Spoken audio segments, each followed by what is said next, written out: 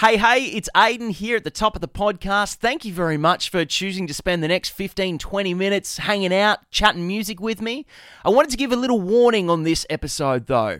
Warning, it's awesome. A really great, deep conversation, but also there's some heavy content involved. So a bit of a trigger warning. There is talk of self-harm. There is talk of suicide.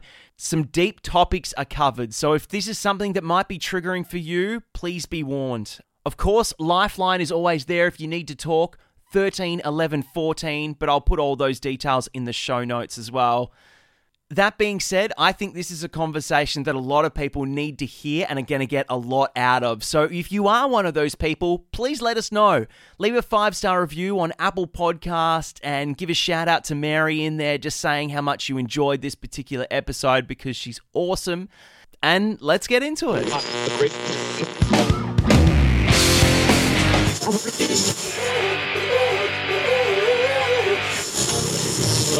Strike up the band and make the fireflies Peasants Point. reality that comes from above.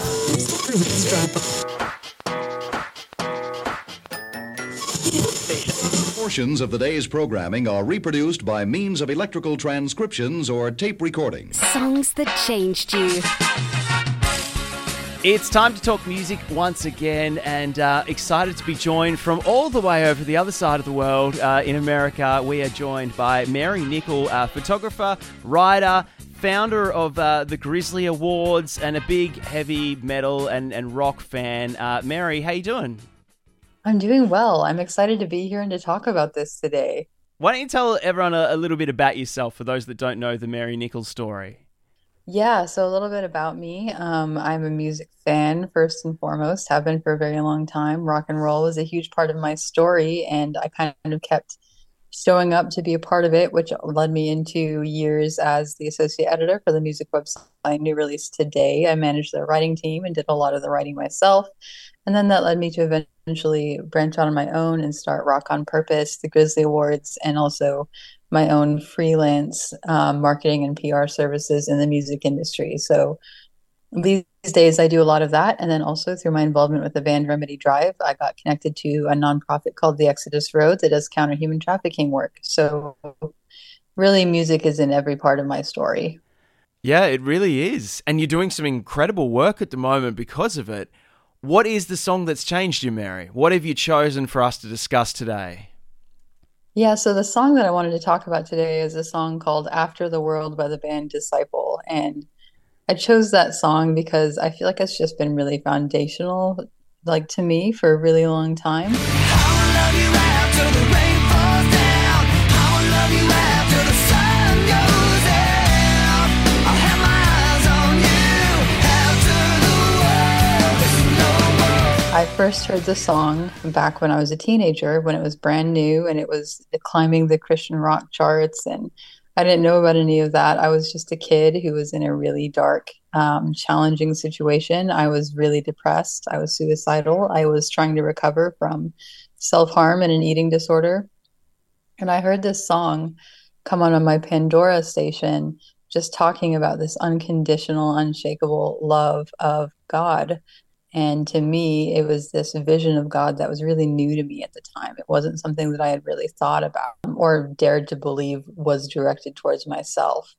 And I remember when I first heard it, just like absolutely sobbing.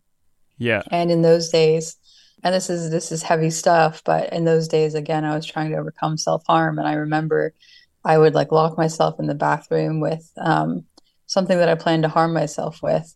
And then all of a sudden the song would come to my mind and I would start singing the lyrics to myself and put these blades on the counter and take my hands away from them, just singing the words of the chorus to myself over and over again until I felt brave enough to actually take the blades and then put them away and not harm myself.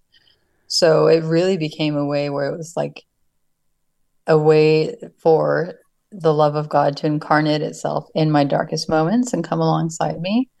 And I think it became special too, because I remember seeing the music video. I just became obsessed with this song. I was like, I don't know what it is, but there's some vision being conveyed here that like, I want to know more about what this band is about. So I looked up the music video and I remember seeing the lead singer and thinking, man, he must really believe what he's saying because, the way that Kevin delivers the vocals, he's like belting it out like Yeah. he does. And he gets down on his knees at the end of the video. And he's just really captured and captivated by this truth that he's singing about. And I remember being like, man, if he can believe that, maybe there will come a time when I can really believe this for myself too. So really, that song became crucial to me in those moments, and has remained incredibly special to me to this day. So this is not a song that changed your life. This is a song that potentially saved your life. Yeah, I think that could be like a more accurate, like, and saved my life both in the very, very real sense and then Yeah. also in the sense that it preserved some quality of life in me. Like it preserved this deep internal thing in me that had like been a fire that had dwindled to the tiniest of sparks, and it kept that spark alive and then saved it, preserved it, fanned it back into a flame again. And it's done that for me at other times in my life when I've been low. And the man, it's been like 17, 18 years now since those days. Yeah. And the song has just been with me like all through my coming of age. So the song came out in 2006. At that point, did you have a relationship with God? Like, it sounds like it was pretty troubling times for you, obviously.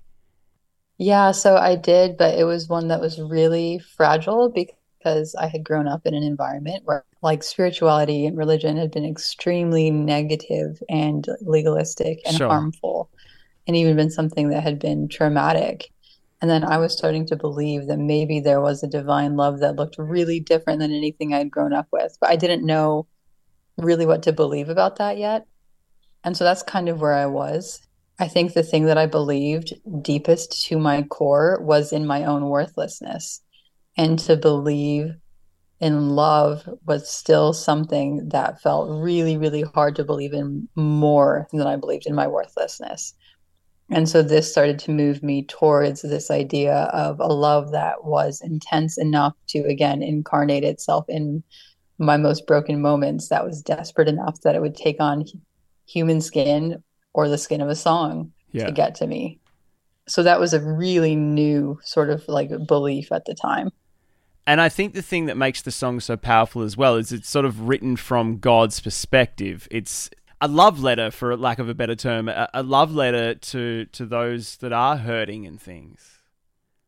Yes, I would absolutely agree. I think it makes it really hard to dismiss when like you hear these arresting lyrics that are so clearly like directed at you Yeah. from the God of the universe. Like it just makes it like harder to like sort of shrug it off, I feel like. Mary, how are you doing these days? Yeah, so these days I've come a long, long, long way from that time. I've done so much recovery work, so much growing in my understanding of that love, so much taking it in, internalizing it, and then also a lot of therapy, a lot of learning that God can incarnate himself through medication, through healthcare, through songs, through people, through so many different things, even through the work that I do. And I think really like the person who I was when I was first hearing that song at 16 would be in awe, I think, of the person I've become, which I say without pride because it's come with a lot of grace at every single step of the way, grace upon grace upon grace, saturating every step I've taken. And it has come with so many mistakes and so many struggles along the way too. But I think she would legitimately just be amazed at where love has led her. And part of where love has led me is that now, Disciple is one of my primary clients and I do their social media and digital marketing and PR. And so now we've come this full circle road from where their music was so supportive of me in the hardest moments. And now I'm able to actually like help their music get to other people so that they can be supported in the same way. Have you had a chance to tell Kevin that, the lead singer? Yeah, they know my story, all of the guys do, and they're very, very sweet to always respond with so much love and care when I talk about my long time fandom of them. It's incredible to hear the fact that you're now allowing their music to get out there and you're spreading the word about them for other, young girls that need to hear that message in their darkest times as well. I love that full circle that it's come. Yeah, there's something so redemptive about that, right? It's Yeah. like this idea that, our places of deepest pain then become the places where we can be used the most to offer that hand to somebody else, to say, I'm going to stay with you in this. I'm going to hold your hand the same way my hand was held in the darkness. So it definitely feels like a gift, and it definitely feels supernatural in the best way. Their new album, Skeleton Psalm, that came out only earlier this year, like that's their 13th album. It's rare to have a band last so long and still hold up to their fans. Yeah, I would totally agree with that. I think their longevity really speaks to the fact that they have so much integrity and their fans can kind of sense that. It's the same kind of integrity I think that I sensed when I was first, like I was saying, like watching this music video and being like, he seems to really believe that. I think fans have that sense now too, where they're like, the music is good, of course, but also they really seem to believe what they're singing. And that's because they do. Like I can say that, as somebody who's been on both sides of the coin now, they really, really do have the integrity to back up what they're sharing. Mary, we're going to chuck on After the World in just a second, but before we let you go, I just want to ask, obviously, this song had such a huge effect on you, and in a time that you needed it most. You needed that love to come through the speakers. What would you say to any other young girls that are listening right now that might be having that same feeling, going through those same struggles?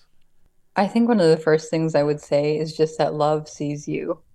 Love himself sees the pain and the shame and the fear and the heartache that you're going through. It's all real. He's looking at it saying, I know it hurts. I know it's so hard. I know it's so painful. In the same breath, he's saying, I love you exactly now as you are. I love you when you're in pain. I love you when you don't know how to fix it. I love you when it seems like there's no solution. I love you when you're broken, and I love you when you are making the worst possible mistakes that you are so ashamed of. I love you when things have been done to you, and I love you no matter what you do, and I'm not giving up. I think that would be the message that I would tell them, and just to know that they are held in so much worthiness and regard by love himself in this moment. Mary, you have been so wonderfully open, and thank you so much for sharing your story and being so vulnerable with us. I really appreciate it. Yeah, you're so welcome. Thank you for letting me talk about something I care about so much. I feel like, this is the kind of thing I could never talk about enough. I just am so grateful for the story that I've lived, and I hope it is relatable to other people out there who might have lived a similar story, because I know there are a lot of other people like me. Absolutely. Here it is, Disciple After the World. You break the glass, try to hide your face. Recorded lines that just will not erase. And buried in your loss of innocence, you wonder if you'll find it again. Was I there for the worst of all your pain? And was I there